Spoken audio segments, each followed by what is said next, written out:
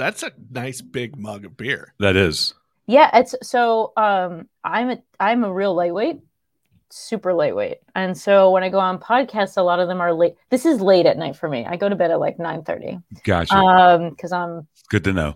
An old woman. I'm like the oldest 38-year-old you'll ever meet. And so my friend owns a non-alcoholic brewery, Athletic Brewing, which you can get.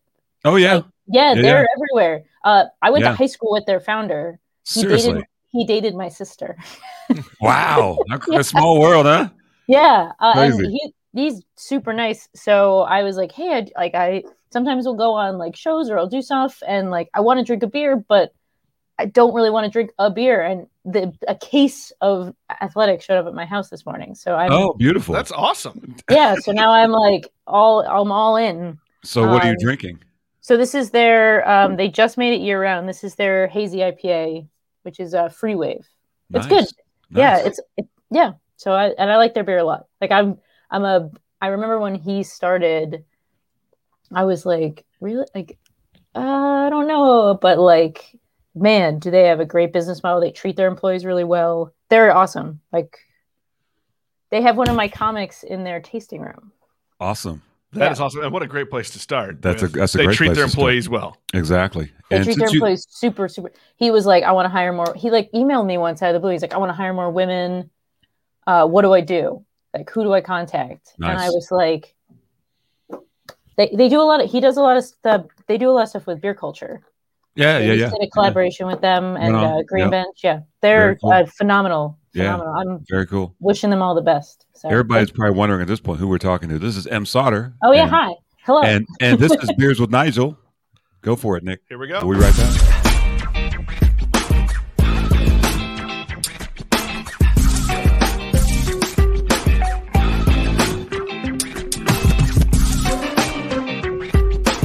Beers with Nigel is poured for you by Dire Oil Graphics, promotional products and design. They cover your brand bumper to bumper with graphic design, promo products, and print. See what Dire Oil Graphics can build for you at direoil.com. That's DYEROIL.com.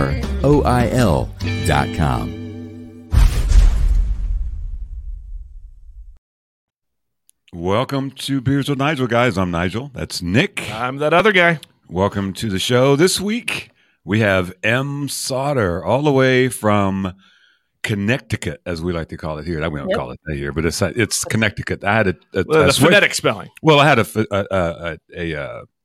sweatshirt one time. It was one of those cheap stores because it was spelled wrong. So, and it was Connecticut. So, anyway, welcome, M. How are you?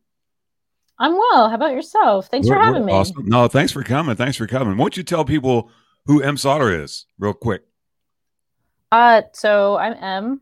I do a website online called Pints and Panels. So I don't review beer anymore. I used to review beer. So if you go on back into like the archive, you can find some really wacky stuff where I don't know what I'm talking about. I already like this. It's not pretty. It appeals to me. It's not great. But in 2019, I switched to doing visual beer education. So I tackle beer styles. I draw bottles of beers or cans of bottles and beers I really like. I just draw about beer, and I post them every day on social media. There's new content every day, and that's what I do. I'm an artist, cartoonist. I do commissions. I work part-time at a brewery here in Connecticut called Fox Farm. I'm slightly biased, but we are the best brewery in the state. Really great lagers, mixed fermentation. Our spontaneous fermentation program is starting to kick off, and the owners are just really good, nice people, and the beer's good. And yeah, maybe we'll get to pour people draft beer soon. So, gosh, wouldn't that be great? Like the old days. I know. It's been a year. One year this week, actually, since we are curbside only. So. Has it been that way all year? What have the rules in Connecticut been? So breweries can be open, but there has to be food. And we at Fox Farm didn't really want to go up against our good friends we are in a very small town in eastern Connecticut called Salem, Connecticut. And we are very good friends with the people who own restaurants there. And we don't really want to go up against them. We want people to go there. And so we made the choice just to do cans to go since the 19th of March. So about a year. And so we've been doing it out of the back of the barn. We put in like an ice cream window so we could stay closed. Like we could keep, because the barn is uninsulated. The brewery's in a 1960s era cow barn. Wow. So it is really cold in the winter and really hot in the summer. It is not insulated at all. So we've been selling cans just through this like slide window, and then you can come up and buy beer there, or you can get it online and then pick it up. And it's been working out. We didn't have to cut production. No one lost their jobs. There's only like 8 of us that work there. So, but yeah, it's been a little slow in the winter, but it's going to pick up. Hopefully we'll be open whenever they get rid of the food mandate. That's what every car that rolls up is like, when are you going to open? And we don't have an answer for them. But then they're like, but I'm vaccinated. And I'm like, I don't care. That's kind of I don't care about you. So, that's kind of a weird mandate you got to have food if you want to be open. I mean, what's that got to do with the virus? I think it's people to like, no one like bar. I don't know. We in Connecticut take all our cues from New York. It's like kind of a tri-state mandate. So they are the rule. They created that rule, and our governor kept with it. So it will go away, I would assume. Right. But most breweries do, like, there's 12% imports. They're a contract brewer, but they brew they brew for American Solera out of Oklahoma. They brew for a lot of breweries. They do this like $4 cheese plate, which is like string cheese, some crackers, and like a salami, and then you can drink. Then you can drink there. It's food, and here's it's outside. a sleeve of saltines. Yeah. Enjoy. Yeah, essentially, yeah. So you can go there, or there's a lot of. We've been kegging somewhat for bars. So I just tried our West Coast style pale ale on draft for the first time ever on Saturday. I'd never had it on. I'd only had it in cans, and it was so good. Made me so happy. I wonder if the special charcuterie board has like $7 you get the club crackers. I've not been to the last time I went there was before times. I went on my birthday, and they were open and whatnot. But it was But most breweries were there. I think there are only 2 breweries in the state that aren't open right now, and that's us and my friend Kent Falls, my friend Barry's brewery, and they're out in they're western in the woods. You got to take like a dirt road to get there. Oh gosh! And they're just doing distro. They leaned really heavy on distro. Gotcha. So you can still get their beer. So what's your beer story? What got you into beer? Do you remember your first craft beer? My first book is dedicated to the beer that got me into beer, which was Sam Adams White Ale, which was their spring seasonal back in the day. This is 2006. Okay. And I'm 23. And I was at a sports bar watching the Super Bowl with my friend in New Hampshire, and I ordered a Sam Adams White Ale. It was $4.50. It came in a 25-ounce mug, like one of those giant bowling alley mugs with the big handle. And I was like, all right, cool. And I took a sip, and I remember it like it was yesterday. And I took a sip, and I was like, my life will never be the same. I'm like, this is the best day I've ever had.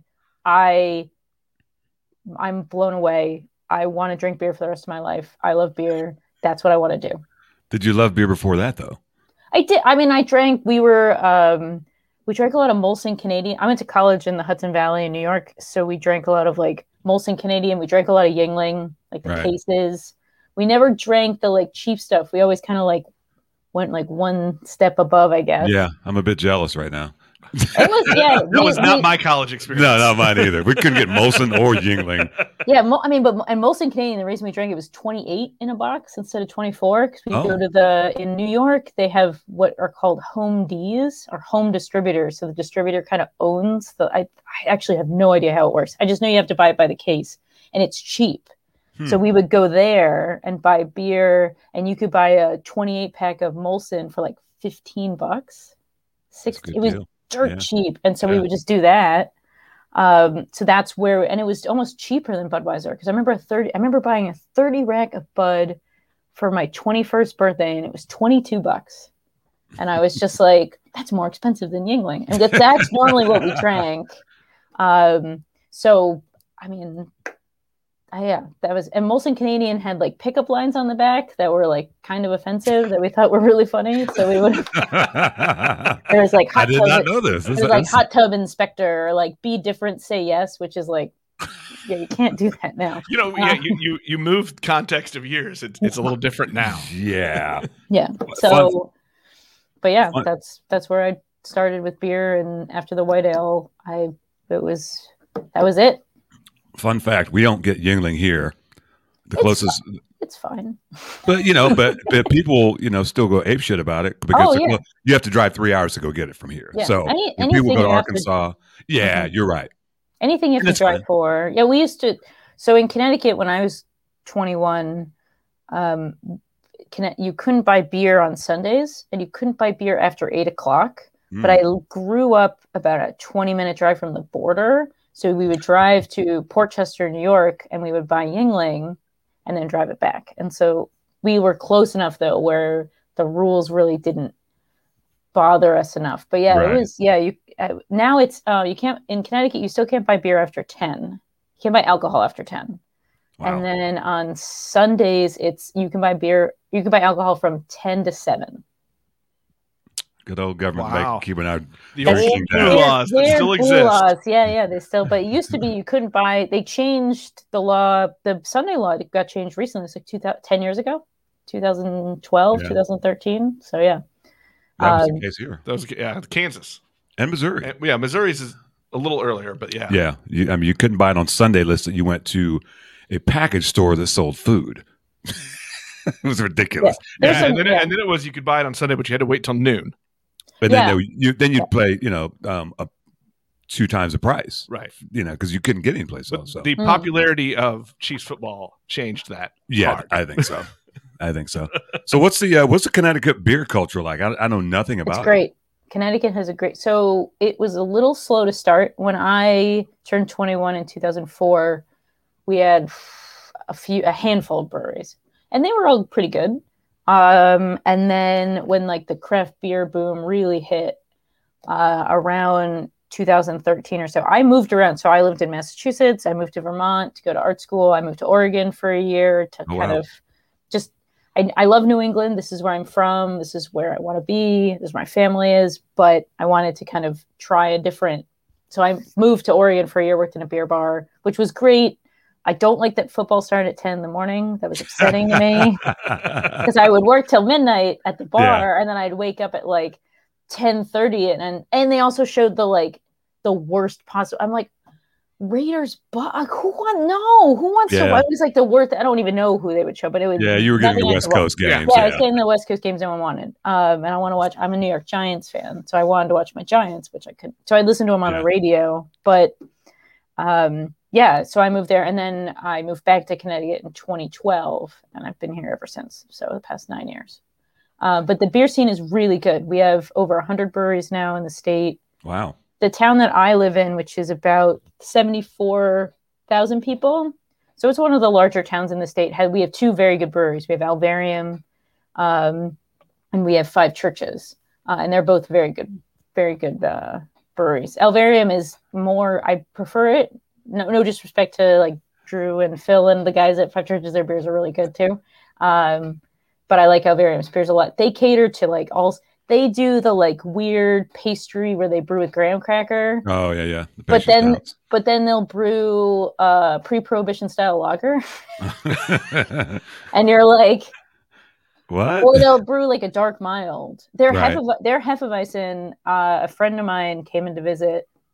He's also an Advanced Cicerone. We took him to Alvarium, or I gave him a can of Alvarium, didn't tell her what it was, and it was their Hefeweizen. And he did not believe that it was brewed in Connecticut. He was like, "This is German," and I'm like, "No, it's brewed in New Britain." And he was like, "No, you're lying to me." And I'm like, "I'm not lying to you, man. Like and their beers are really good." So. I think it's funny how she called her town, and it's 74,000 people. Right. That's a town. It's a town. That's a town. You're not much bigger than we're right outside Kansas City, and we're just hit over 100,000. Oh, okay. We certainly don't call it a town. I mean, No. It's a city. They call it a city. To me, I guess where I live right on the border with West Hartford, which is the closer to Hartford, which is the capital, the main city. Mhm. And I live in a very like suburban section of New Britain, so I don't think of it as a city. But I guess it is a city. So, but I don't know. To me, it's a town. It's a quaint little town of 74,000. 74,000. 74,000 people. Yeah. It's a village. So tell us the story. We kind of got the story about you have some connections to Athletic Brewing. That's kind of cool. Yeah. So Bill Schufelt, who I call Billy because we went to like nursery school. Like his mother and my mother were like childhood, like they're like really good friends. So it feels like I love athletics so much. I'm so happy for them. When he started it, he like gave me a tour. I walked around. I met their brewer. It was super small time. And now they're national. They bought Ballast Point's old brewery. So they're crushing. Oh, is that right? Yeah. I think they're doing a really, really good job. They do a lot of e-commerce. Right, so right. The UPS guy showed up and brought me a case of beer today. Like You're blessed. it was he sent me more than I like thought. I was like, hey, can I have more athletic? And he was like, yeah, sure, no problem. And then this case showed, like, he's super generous, nice guy. So, but they're my official beer of podcasts and late night. So I guess I'm like an influencer now or something. That's fun. Nick, you ready for a mystery beer before you ask your question? Yeah, let's do mystery beer. We have mystery beers. Yay. So I'll just give you the spiel. Okay. This is our mystery beer bag. It came from a golf course. I can tell. A friend of mine might have procured it somehow. But we keep it classy, right? Of course. Here you go, Nick. Oh, what do we got? Brown paper bag. You're going to need an opener for that one. Did you come prepared? Well, it's the same opener I stole from last time, so okay. it's fine. As long as we have it. There you still. go. What do we got here? We started this a year ago, but Nick's had so many beers now, I really can't call him a neophyte. That's what I used to call him. But he's drank enough beer now to at least... I still claim it. You'll still claim it, but I try to bring him something different every time. So. I need to look at more of the panels so that I can talk with the words, the big words. I don't think there are big words in my comics, but okay. None at all. That's what I love about it. What we got there? North Coast Brewing's Old Rasputin Russian Imperial Stout. Wonderful beer. Excited about this one, actually. Yeah, that is I'm giving a talk actually Wednesday night. I'm taking my first train in, not like ever. That's weird. I was like, congratulations. No, I'm in my since the pandemic. I'm going into New York City and I'm doing a talk. I'm doing a St. Patrick's stout talk at the Yale Club. Wow. And they picked the beer. I know, very fancy. They picked the beers, and one of them is Old Rasputin. And I don't know who picked the other beers, but I was like, excellent choices. That beer rocks. That'll get you messed up excellently. Well, glad we're splitting it. That's why we're even better. Splitting it. It's 9%, but still. Yeah, it's not. That's a classic North Coast. beer. I didn't even have to look. She just knows it's 9%. Yeah. I was doing notes for my talk on Wednesday, so sorry, that's how I know. I hadn't seen that beer in a while, and I was in Lawrence at this liquor store because Missouri and Kansas, I get two because we're right on the border, right? Sure. And Kansas gets totally different beers than what we get in Missouri. So I was over there. I'm like, I hadn't seen one of those in years, and I do love it. So it's just a really great beer. I do a fair amount of beer shopping in Massachusetts. We'll drive the half hour, to Table and Vine in Springfield, Mass. Okay. Excellent beer selection. And Massachusetts has much lower taxation or I guess, actually, I don't know if it's taxation, but the cost to enter their state for distribution is really low. Connecticut, it's obscenely high. Oh. So most places don't distribute in Connecticut. And why would you? It's like hundreds of dollars. Yeah. Whereas in Massachusetts, it's like $20. Yeah. So we'll do the drive and you'll get we get Rheingeist and I would get all sorts of stuff that I'm like, I just kind of I bring the cart and I sweep it all in. Yeah. What do you think, Nick? Fantastic. Isn't that great? Junior, you're jealous. Yeah, we got our one of our regulars, Junior. If we don't tell him what beer is happening on the podcast, he gets perturbed about us. So we have to let him know. Old Rasputin from North Coast Brewing Company. And then we had Martin City's Double Secret Hardway Junior. You can get that locally. You can get that locally too. So obviously you're big into beer. Mhm. You had that Sam Adams back in the day.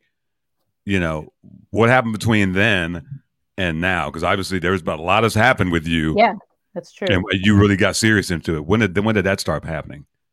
So right after when I was in New Hampshire, I was living in Boston. And so Boston had a really great beer scene at that time. I mean, it's the early aughts. So you've got a lot of like regionals. So you've got like Harpoon, Allagash, Otter Creek, Long Trail, these like, but great quality, good beer, a lot of English style IPAs, but that's fine. And it was so I was living in Boston, so I would go to these beer bars with really great imports and like Saison DuPont and all that stuff. And just like, was just ravenous I loved white ales. So I was like, okay, I like wit beers.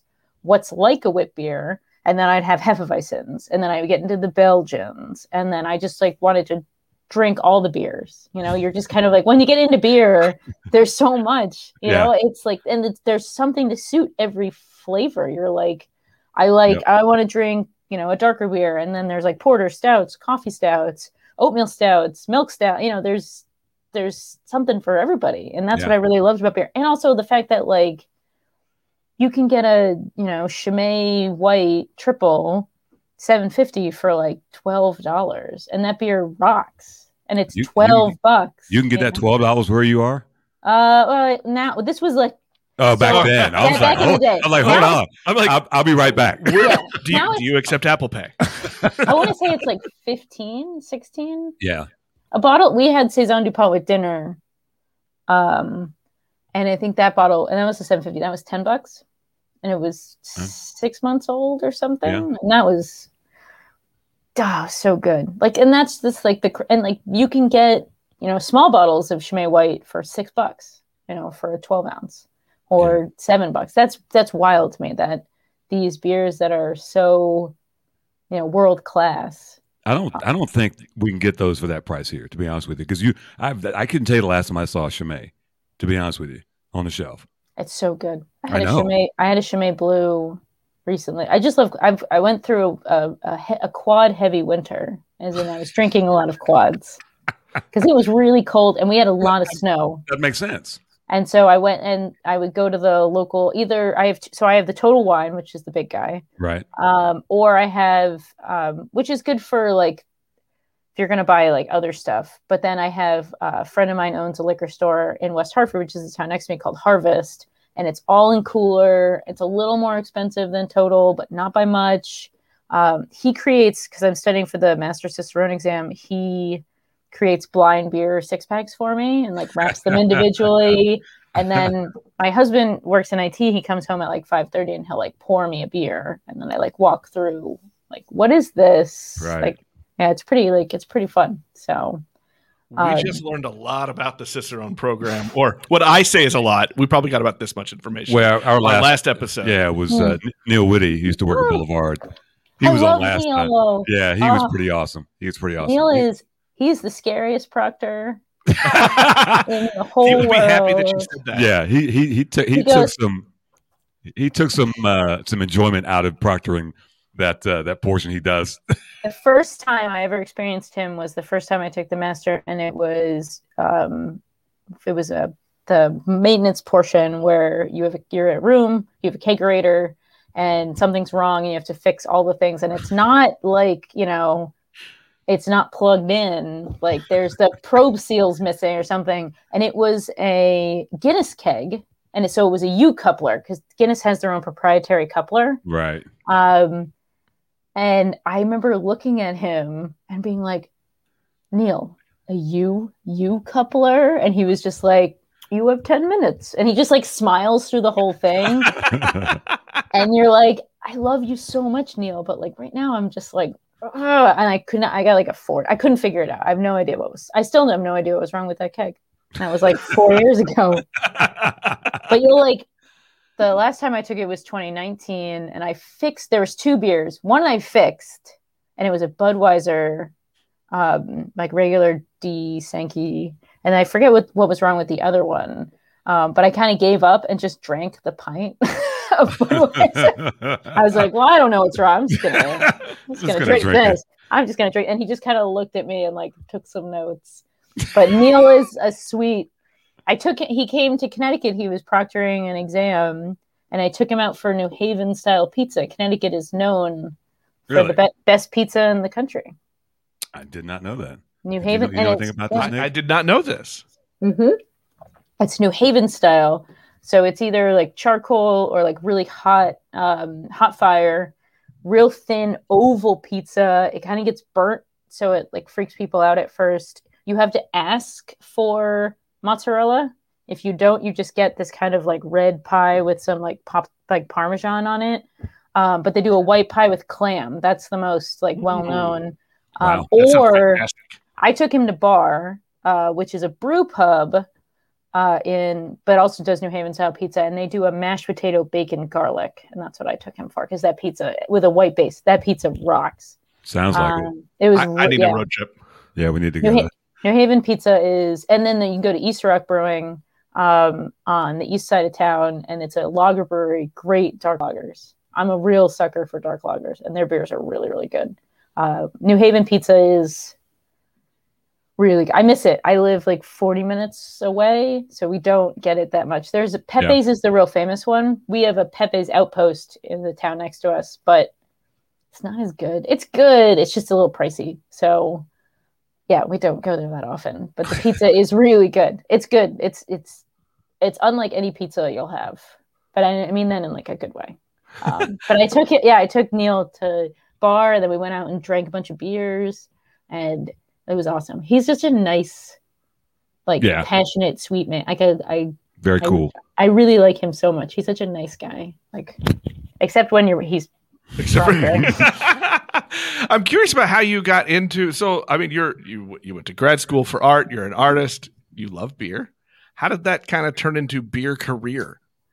So I started Pints and Panels in 2010 between my first and second year of grad school. The name comes from an ex-boyfriend. Nice. I was running errands, and I came home to his apartment, and I was like, hey, I want to do this like review beer comic website. Like, what would you call it? And he didn't even look up from his book, and he was just like, you should call it Pints and Panels. And I was like, yes. Yes, I should. And being in Vermont in 2010 meant, getting some of the greatest microbreweries of the day. I was there the first time I visited Hill Farmstead was the day that Sean Hill got his first pallet of bottles ever. Nice. Like that's just, or when you go to Von Trapp and they used to brew. Have you ever had any Von Trapp beers? I have not.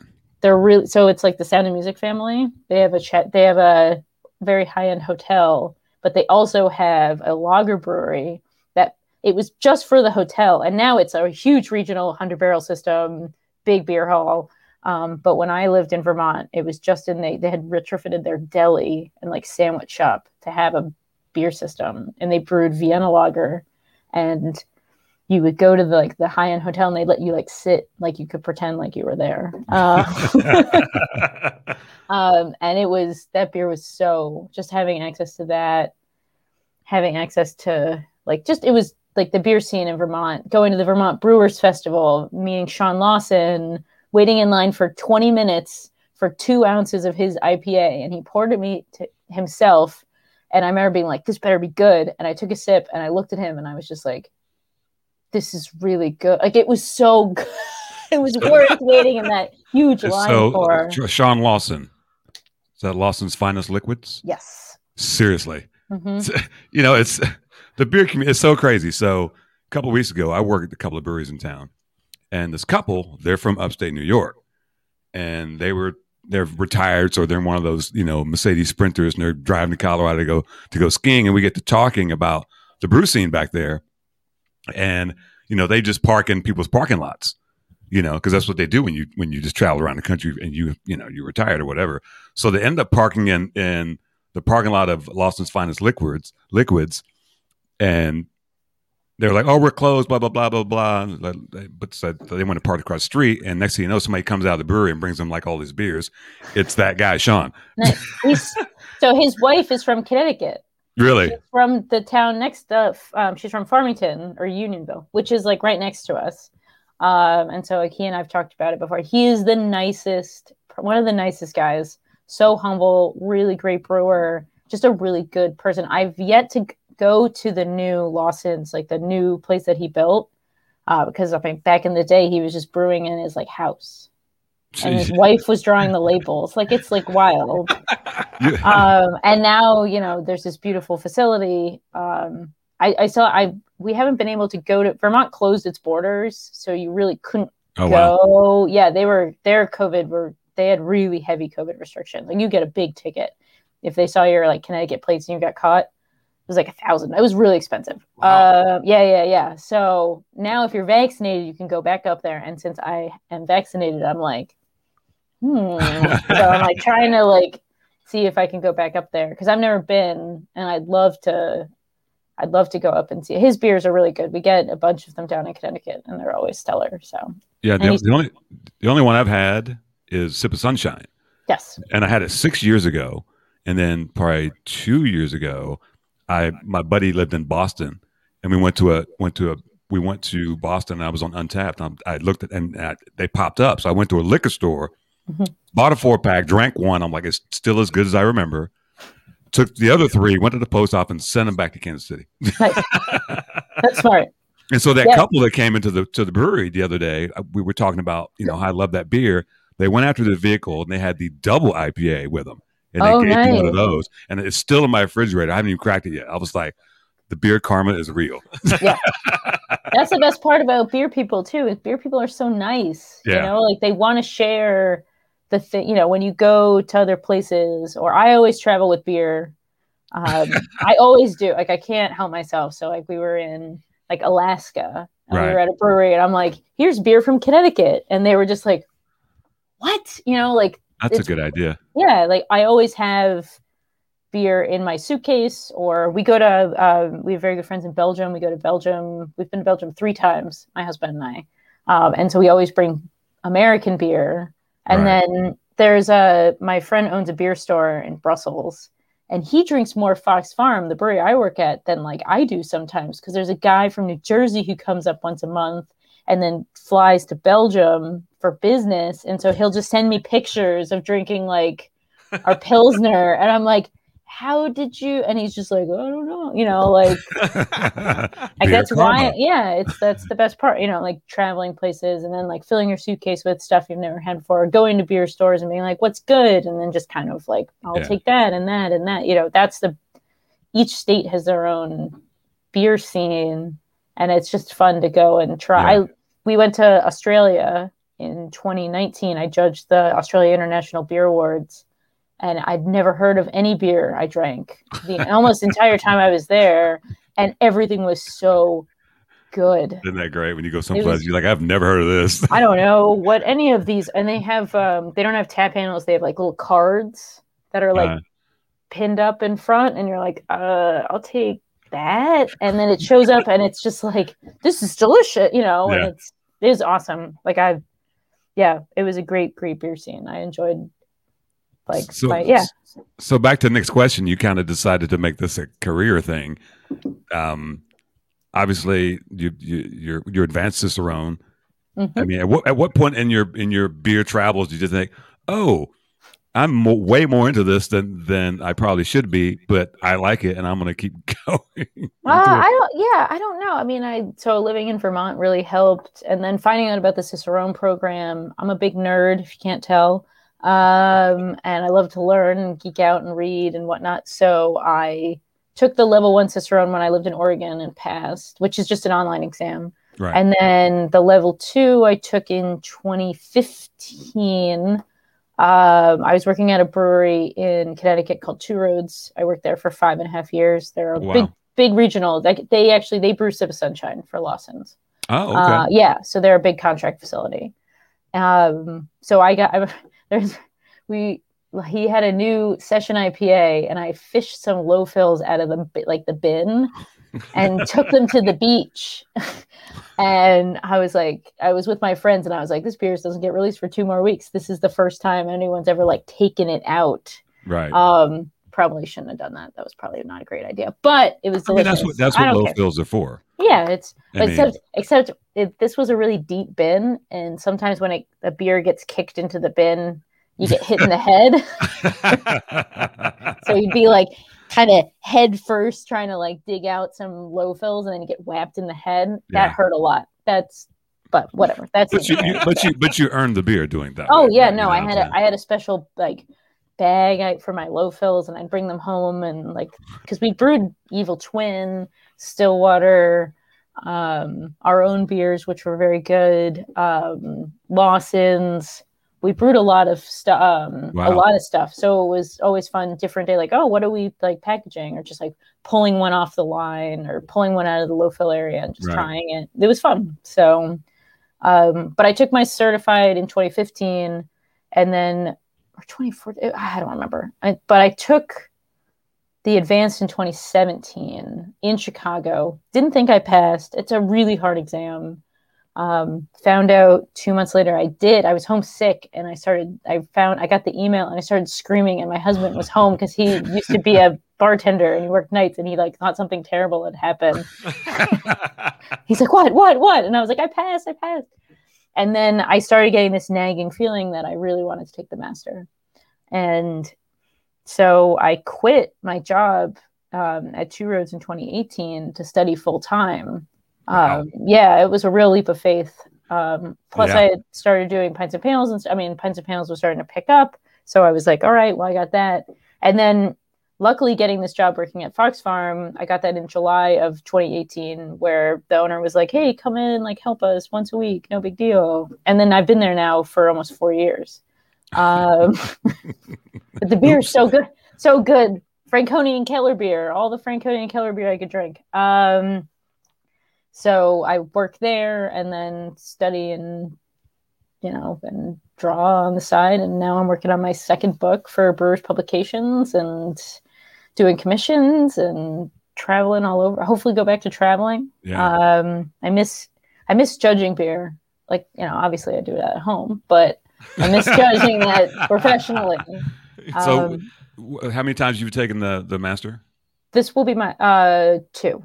So I got you need an 85 to pass. I got a 78 the first time and a 77 the second time. I know a lot of people who've done worse the second time because you get confident where you're like, oh, I know how to do this. And then you're always out of your comfort zone. Yeah. And the third time is the charm. I'm still not, I don't think you can be confident about it. I don't know. So I'm going to take it. I take it with, I have 3 really good friends who I've made by taking the exam with them. Yeah. And so we do like study weeks. We travel together. 2 of them live in the UK, and one of them actually is a good friend of mine from Connecticut. So I knew him from before. He's the education person for artisanal brewing ventures. So Victory, 6 Point, Southern Tier. And then my other 2 friends, one lives in London and one lives in Glasgow. And so we talk and study together a lot. Then mostly we just goof off and drink beer. There's the program sounds awesome and I love it, but there is absolutely nothing appealing to me about that kind of masochistic studying and test taking. It's fun. There's something about the exam that's fun. Yeah. Neil didn't say that when he took it. He didn't call it fun. The first time I took it, it was fun because there was no expectation to pass. Right. Really. And I remember telling Ray Daniels, who's the founder of the Cicerone program, I was like, I really enjoyed it. It was fun. And he was like, are you feeling okay? Did you get hit with another can? Yeah, the second time was not fun. You either like puke or cry during the exam. That's what they say. The first time I didn't either do either. The second time I stupidly I was going on a family vacation the next day, and it was with my mother and my sister to Scotland. And so I was like, well, I'll fly home right after the exam, and then my mom and I can fly together. So I'm on the plane home at like midnight, like kind of drunk, depressed because I know I didn't pass, trying not to cry on a full Southwest flight back to Connecticut. And I took I always take photos of how people take selfies of themselves when they look good. I always take selfies of myself when I look utterly nuts. because I want to, and I have a photo of myself where I was just like, oh God, like I look like, and I got home at 2 a.m. and like my husband like tucked me in because he was awake and he was like, it's fine, you're fine, you're fine. And it was just like a mess. So I know the third time will probably be the night before the exam. I took a Xanax and I played video games, and that was real help. So, the most fascinating part of that exam to me, because I've watched a couple of documentaries, is that whole blind, me setting a beer in front of you and you going through that process. How do you even learn that? I mean, it's kind of crazy. You do. So you just drink. I always tell people like, what do I do about beer? How do I learn about beer? And I'm like, drink beer responsibly, but you just drink beer. So I have my friend Ian, who has a liquor store. He does blind beer training for me. And I just drink as many classic styles. We drink a lot of classic styles here at my house. So like Saison DuPont with dinner. I just had a Guinness 4 and extra stout, which was phenomenal. You just kind of train to drink classic beers, and actually that portion's not that difficult. Really? Yeah. Once you kind of know, like you get really excited when you get one. Like I was with my friend Robin, who's taking the exam with me last year, and in the exam for tasting, they'll tell you during the exam, like, this is the answer to number 1. This is the answer to number 2. So you kind of know how you did. Right. And for the blind tasting portion, they were like, number 3 is an American wheat beer. And I was like, I know it, And she was like, yeah, I got that too. And there was like 4 and extra stout was in it. It's hard, obviously. But, if you're drinking a bunch of beer and you kind of know, you can kind of pull out. I mean, it's not easy. So walk us through that for those that don't know, for dummies like me.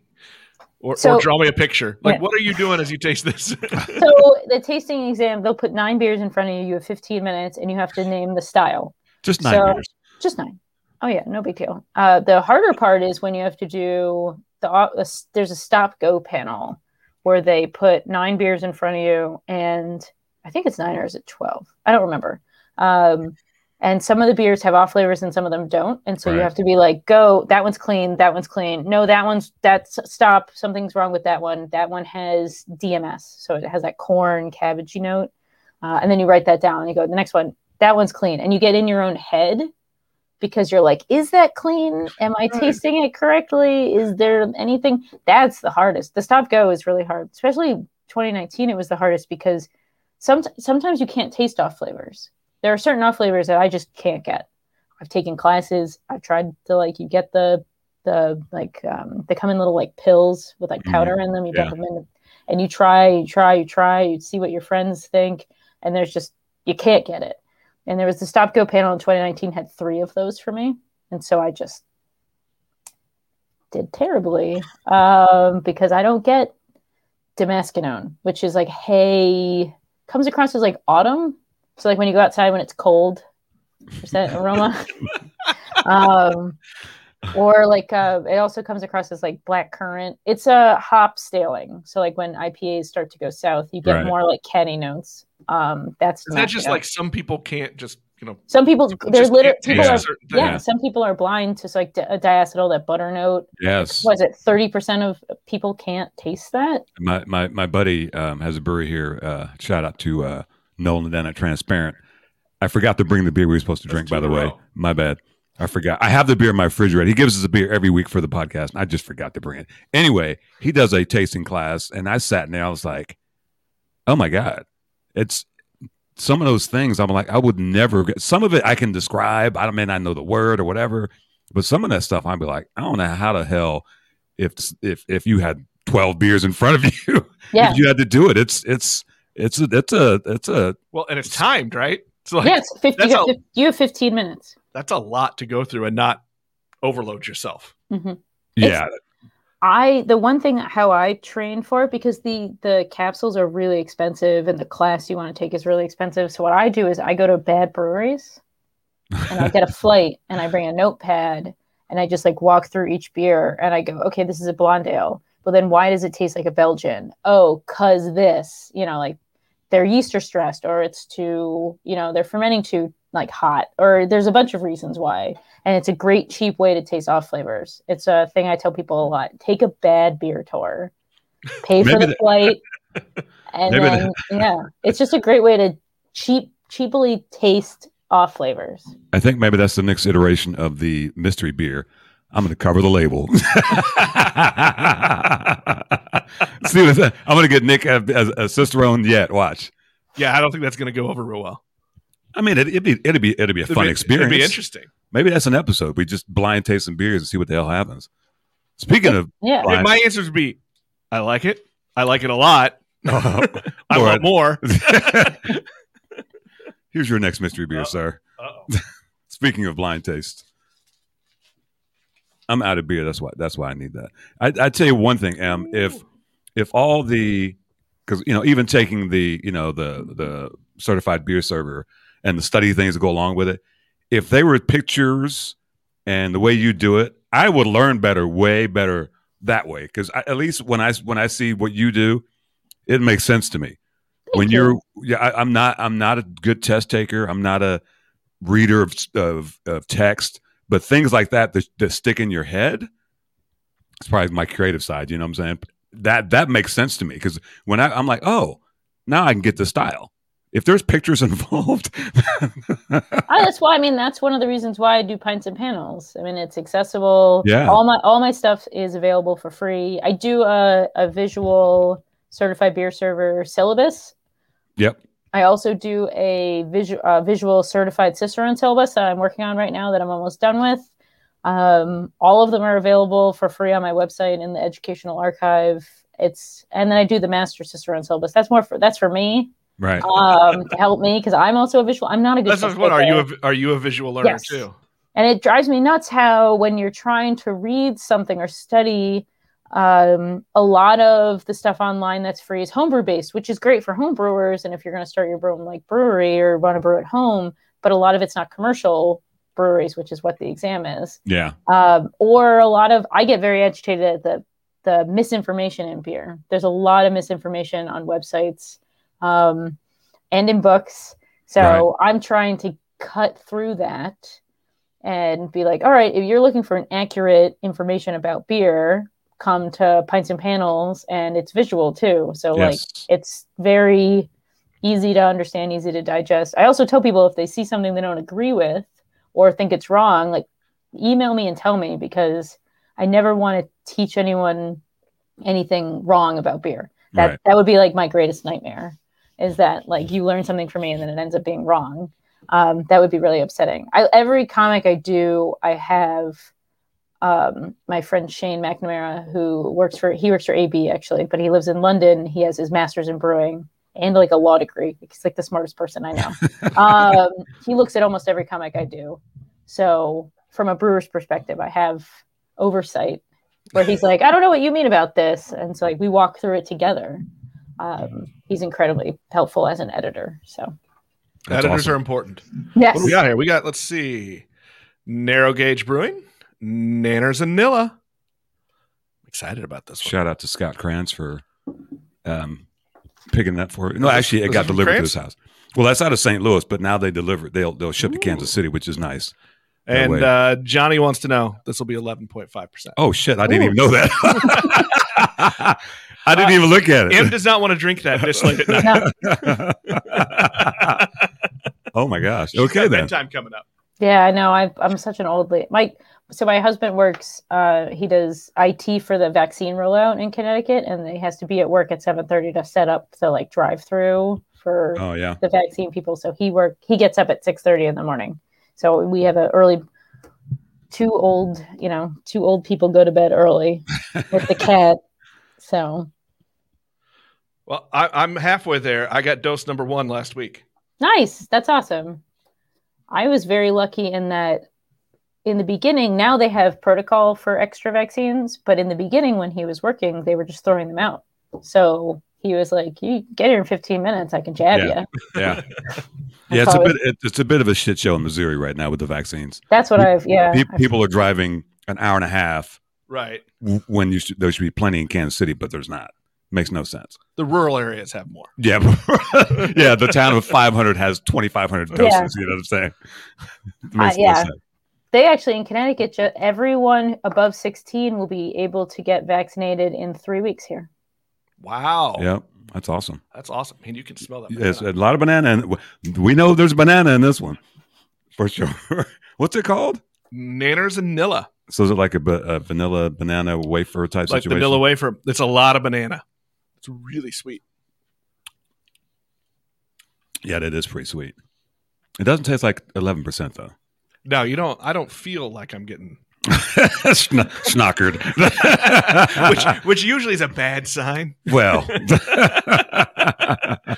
You don't know you're taking in that much alcohol. It doesn't end well a lot, that's true. I mean, well, you know, or it ends very well. we can both walk home from here, so it's fine. We're good. I just got to walk across the street. So what's next for Pints and Pounds? You said you got a book coming out. Yeah, so I'm working on a book called Hooray for Craft Beer with Brewers Publications, so the Brewers Association. And that is due in September. It'll come out next year sometime. So sometime in 2022, probably summer or fall. It's just a really nice illustrated intro to craft beer. I drew a sleeping yeast today, where it has a little nightcap. It's incredible. I can't wait to see what that looks like. The publisher for, I was like, what book are you guys looking for? And she was like, Make the Hops Talk. And I'm like, oh, it's going to be one of those. Okay, yeah, sure. Let's do that. So it's incredibly whimsical. It goes through beer styles. It's just a really nice illustrated guide to beer. It's going to be no brand focus at all. Like I'm going to direct people to the fact that most people have a brewery either, in their town or near them. I want people to go to their local breweries and try beers. So yeah, that's what I'm working on now. I've been doing beer bottle or can commissions. So I'll draw any beer bottle that you want, whatever. And $10 from every sale goes to Beer Culture. I do that as well for, I've been drawing a lot of buildings, so like bars that have closed that people really miss. Oh, wow. Or houses or whatever. And then part of that sale also goes to Beer Culture because I really, really like what they do. I think they're awesome. So yeah, and then I just, draw a lot of freelance stuff. I'm working with the Institute of Brewing and Distilling in London. I'm doing a bunch of comics for them. So that's really cool. I'm just drawing a lot about beer, working on a lot of what's been really popular is doing style comparisons. So like, what's the difference between a Helles and a Pilsner? And so I kind of lay them out side by side so you can see like, it's darker. Oh, and it's drier. Oh, and it would be more bitter. So, and these are the flavors you're looking for. So I've been doing a lot of those. Yeah. That's a really cool mix though of styles because I just look at your art style with your panels and then I think infographics is a whole other talent pool to me, and to combine the two that's really neat. Thank you. Yeah, no, I'm working on an infographic right now about alcohol shelf life for a website based out of New York City called The Alcohol Professor, and man, is that a lot of work. I spent over an hour on the phone with a master sommelier going through different wines, their shelf life, alcohol, talking with the editor of Whiskey Advocate. Wow. It was,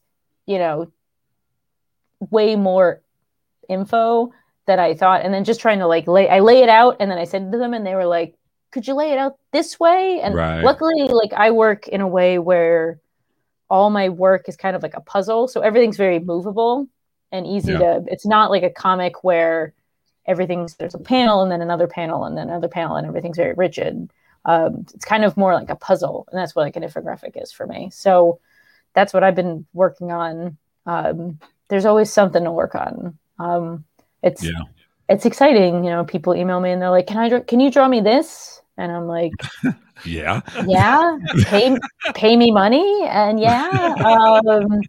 and it's, it's exciting. It's, I'm not if you're looking for any drawing, I'm not expensive. So I've been drawing a lot of stuff. It's fun. It's a lot of fun. What got you involved with Beer Culture? Cause I love those guys as well.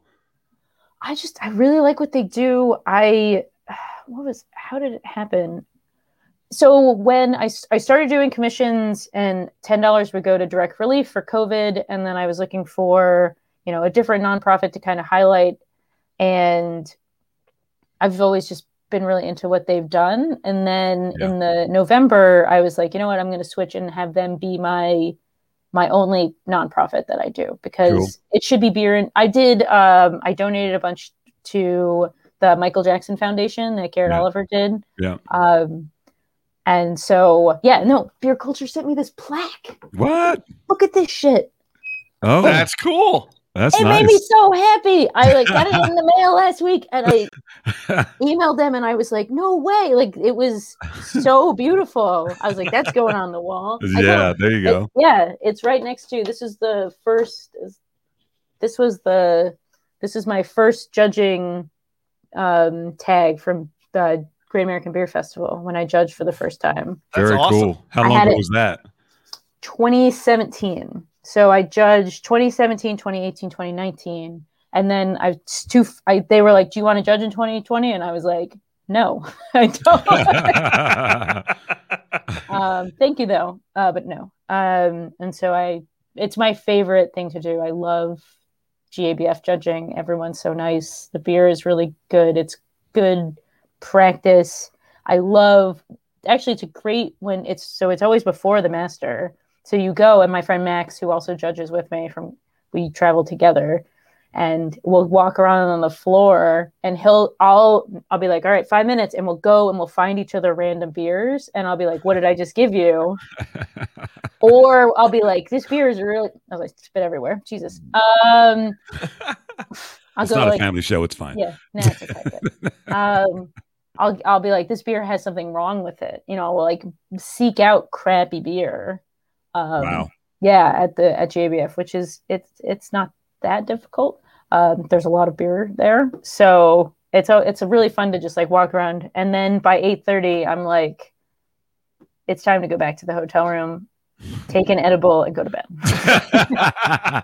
I like that you go find him bad beers, because that's both nice as he's studying, but you also still get to be mean to your friend and give him bad beer. Oh yeah, or like that's fun when you're judging and the beer is so terrible that you're like, when something smells bad and you're like, this smells terrible, smell it. Yeah.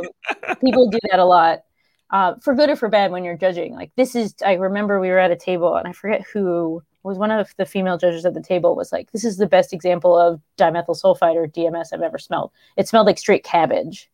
She's like, you gotta try this. It wasn't a cabbage beer. No. I forget what we were judging. I was judging with Chris from Green Bench, who's on the board for Beer Culture. Right. And so he and I were just like, cool, thank you. But it was a really great example it was disgusting. But it was a great example of DMS. And that's the fun, or like when you have a really, really good beer and you like walk up to another table and you're like, yo, you got to try this. Like this rocks. And you don't know what you're drinking. Right. I've judged where we almost gave beer gold or bronze, even though it didn't fit, because we really wanted to know what it was. And then we were like, well, that's not right. We can't do that. Mm-hmm. And so we ended up giving bronze to Widmer because it was American wheat beer. Yeah. But we never knew what that beer was. I have no idea what we drank. It was one of the best beers I've ever had. Did you happen to hang out with Melissa Cole? Yes. At GABF. Of course. She is awesome. She is wonderful. I met her through Max. So Max, my friend who works at Artisanal Brewing Ventures, had done an event with her in England. And so I met her. The first time I met her, we went to, have you ever been to Hogshead Brewing in Denver? It's the Real Ale pub. I know of it. I've never been there. They brew like dark milds and whatnot. Right. So she flew all the way from London, and then we dragged her to the like Real Ale brewery. Just what she wanted, right? And she was like, "Cool, great, more bitters, thank you." Like, she was very polite, and the beer is good. But it was, she's awesome. She's an awesome. That's the best part about beer, is that almost everyone is, almost everyone is a really good person, and they love what they do, and they're passionate about it. So that's awesome. I struggle with people who because there's bad beer, and there's people who think beer is bad because they don't like a style, because they don't understand the style. how do you go about if you're talking to somebody who's uninitiated and they're like, oh, I don't like that. That's terrible. But it's not. So I always think about my Aunt Nancy, who loves beer drinker. She's from Oregon. She loves Hefeweizens. She's a wonderful woman. Actually, most of my really cool beer glasses come from her travels. When she moved, nice. She gave them. Like, I have some really great beer glasses because of her. And we were at Thanksgiving, and I was like, oh, I brought a sour, and she goes, I don't like sours. I'm not like sours. Sounds familiar. Who would say that? And I was like, nobody would say that. Yeah, I was like, Aunt Nancy, like, do you like lemonade? And she's like, oh yeah, of course. And I was like, well, you need to think about, think about lemonade when you're trying this, because it reminds me a lot of lemonade. And she tried it, and she was like, this is really good. And I was like, yeah, duh. I think is always the best response. Duh. Like, so you just need to, it's different frame of reference. Yeah. And there's something, I don't like dark beers. And it's like, but you like chocolate? You don't like chocolate or coffee? Right. Or, there's a lot of misconception about dark beers. They're like too thick, or they're too, alcoholic, or they're too, caloric, which is like Guinness is one of the lowest calorie counts of any beer. Yes. So you have to kind of prime the pump, I guess, when you give someone a beer. Yeah. I struggled with Rauch beers. I didn't like smoked beers for a really long time. I was like, I don't want that bacon beer. And now they're one of my favorite styles. I drank one last night. We have one of the breweries I work at. He does a smoked Pilsner. Ooh, nice. And people are like, I don't like smoked beer. I'm like, well, it's not what you think. I said, think of the regular Pilsner that he does, but a little bit of character, if you will. And they're like, oh, it's really good. And another one we do, this is Wind Shift, shout out to Tony. He does a coconut porter. But I love coconut beer. Yeah. So but he did a soured coconut porter. And it's not, I like both styles, probably not together, but they're both done. It's done really well. Yeah. But people come in, even the people who don't like beers, and they taste it as sour. And they like it. I'm like, well, you must like dark beer, because their perception is like, oh, it's a dark beer. But the sour part of it, they're like, oh, I can get with that. So it's, I struggle with trying to coach people. Well, I think you got to get past too. Like, sometimes you'll try something that first time and you may not like it, but that's not going to be the same sour that you have the next time or the next. Yeah, beer's always changing. So I agree. I mean, there's certain styles that I've had that are really good, and with smoked beers, I love especially that smoked Pilsner. Put a lime wedge in that. Yeah. He did. So he tweaked it again he does a small batch Sunday. Then he put blood orange in it. Oh wow! And it was really good. I'm gonna like anything with blood orange in it. Do you really? Yeah. It's almost. You done with that beer yet, buddy? It's almost time for your third. I thought you said you were out. No, I brought 3 beers. I didn't bring the one I was supposed to bring. Sorry, Nolan. I'll save it for next week. You've missed him twice. Well, no, that one week I just didn't go by there. Then I purposely went by to get another one. And I forgot to bring it. It's fine. So do you have a favorite style? Oh, man. I love dark lagers. So Munich Dunkels, Czech dark lagers, Schwarzbiers. I really like dark lagers because they always feel like they need a little love. And they're just really good year-round beers. People always think of like dark lagers as like a winter or like fall beer, but I love dark lagers all year round. Especially Schwarzbier in the summer, excellent. I said it's sports beer yesterday. They're so good. And then wit beer, I love Belgian. I was again really into quads. This winter we went through a heavy quad. Like we were drinking a quad. I mean, it was a small bottle. We drink a quad a night. After dinner. It was a great after dinner. Right. Beer. It's cold. It's snow. I mean, we got a lot of snow this year. To just like tuck in, drink a quad, and it's just so good. You're like drinking like raisins and like carrot. Right. It's just so good. Yeah. I just love beer. So I know that I probably have a little bit of a problem with loving beer, not drinking beer. I've got the non-alcoholic stuff. I know my limit with that, but like I just love talking about beer so much. It's my like There's nothing wrong with loving beer. No, there's not. There's a lot of us. There's a lot of us out there. That's the cool thing about like jumping into the world here, the craft beer world, as I've done the last year. Is just everybody enjoys it. They all share it. No, it's like I said. I think the beer karma is real. People get along, happy. We haven't met a jerk yet. I mean, we talk about diversity in beer and things like that, but ultimately, whoever's in it, it's all love. Mostly 99.9%. There's some dummies out there, but and sure, it could be way more diverse. Absolutely. More women, more whoever. You know what I'm saying? But as an industry, it's actually trying. Well, you can't say that about all industries. Well, that's true. Most industries. And this industry gets along with each other. I don't think there's any bad blood between breweries. That would be weird. There's a brewery war. What's going on? I think it's gonna be like Anchorman, where they meet in the streets. I think we should do a beer version of Anchorman. There we go. Brew team assemble.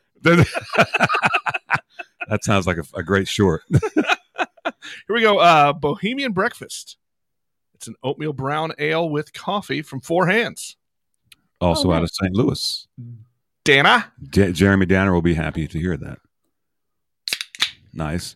So if we were coming to your next neck of the woods, you've mentioned a couple of breweries that you really like. Yep. Who else would you send us to? So I live less than an hour from Treehouse. Oh, really? Yes. Great brewery. Super nice people. Great place to sit and hang out when I don't know when they'll open again. But I love going there. Like, you go on a Wednesday when you don't know if the bar is going to be open. Sometimes they don't open it, but most of the time they do. Right. And you go and you just like sit. They have these like big Adirondack chairs. You hang out, drink a pint. Their lager program is very strong. So that's great. And I love I'm a crispy kid. That's what I call myself. Not crispy boy. I'm sorry, the crispy kid. And so that's your fighting name. Yeah, crispy kid. Hashtag crispy kid. So I love it. Yeah, Treehouse is really good. There's also Massachusetts has a really great beer scene. Every place has a good beer scene. I love Kent Falls. My friend Barry's Brewery in Kent, Connecticut. Great beer. They're doing all sorts of stuff. IPAs I had a foeder. I went and visited him on Wednesday, and we got to sit outside and drank one of his like Foeder H lagers. It was really good. Alvarium in my town in Connecticut, in New Britain, super good brewery. Connecticut has a very good scene. We have New Park in West Hartford. We've got Counterweight in Hamden. Counterweight's probably if I can't talk about Fox Farm being the brewery I work at, Counterweight's probably my favorite brewery in the state. Just really solid lagers, great IPAs. Their owner is just a really nice guy, Matt. I really like their beers a lot. We've got Old School, like New England Brewing Company. They've been open for I don't even know how many years. They brew old school stuff, but then they brew a lot of like new stuff. They're really great. There's just a lot of really good beer in Connecticut. I could keep going. I like that we asked the question. She's going to list all of them. Yes. I'll keep going. I said I can't. This is really good, by the way. This is it's like a breakfast. This is my coffee in the morning. It is. I feel like now this is episode 28. We've talked a lot about brown ale, but I think this might be the first brown ale we've had on the show. Yeah. I guess. I don't know. It's a guessing game when I go get the beers out of the fridge. You know what I'm saying? So we haven't had a brown ale before. I'm trying to remember. I don't think we have. I don't think we talked about brown ales a lot. Well, we know Afro Beer Chick doesn't really like them. So no, and I don't want to get on her bad side. Well, gosh, Em, it's been a pleasure to have you on. I know it's past your bedtime, so we're not going to hold you. How can people find you, reach you, see you, all those things? Where do we get hold of you? So my website is pintsandpanels.com, and then I'm on social at Pints and Panels on Facebook, Twitter, and Instagram. There's new content every day. If you have any questions, my DMs are open. You can there's a contact link on my website if you want to ask me a question. People ask me questions all the time about like how to get in the industry. What do you pair with lobster? Like, I've got questions all the time, and I will answer them. What do you pair with lobster? Flanders Red. There you go. Okay. That is Okay. yeah. Or I like with seafood. I really like Belgian blondes or wit beers. But if you want to think outside the box, I go Rodenbach Grand Cru, because that's gonna Okay. just be like that's gonna be with the you're gonna hit all the boxes of like salty, sweet, sour. It's gonna be interesting but really good. So Sounds complimentary to me. yeah. Awesome. I love anything where they're salty and sweet together. That's my favorite pairing is chocolate chip cookies and New England IPA. I think we did that. It's a And great I pairing. think it worked well, actually. It's yeah. because it's like one of those like bitter chocolate oranges you get at Christmas time. Yeah. Like boil. Yeah. That's why I like it. Or New England IPA and tacos. Nigel's a Yeah. New Orleans guy. He loves oysters. Same pairing? You can do a classic with Yeah, oysters. I You're would going to too. either do Guinness or Cantillon Goose. Okay. I could see it. I could see a Goza doing that. Yeah, absolutely. So those are the Yeah. two. So And if you can find a Cantillon, yeah, I know.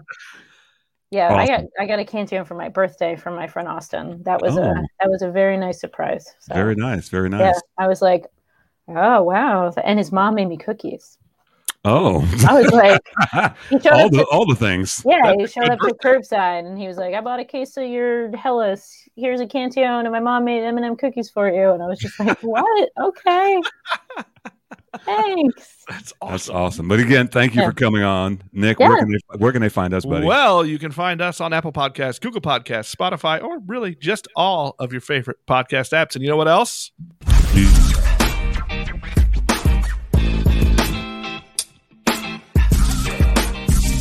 You've been listening to Beers with Nigel, a show about beer and other stuff, hosted by Nigel Woodbury and that other guy, Nick Parker.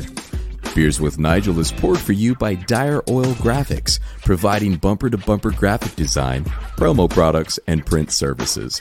Find them at direoil.com. Beers with Nigel is a proud member of the Fredcast Network and is available on all of your favorite podcast flavors. Find Beers with Nigel on Facebook, Twitter, Instagram, and ask Alexa to play the Beers with Nigel podcast.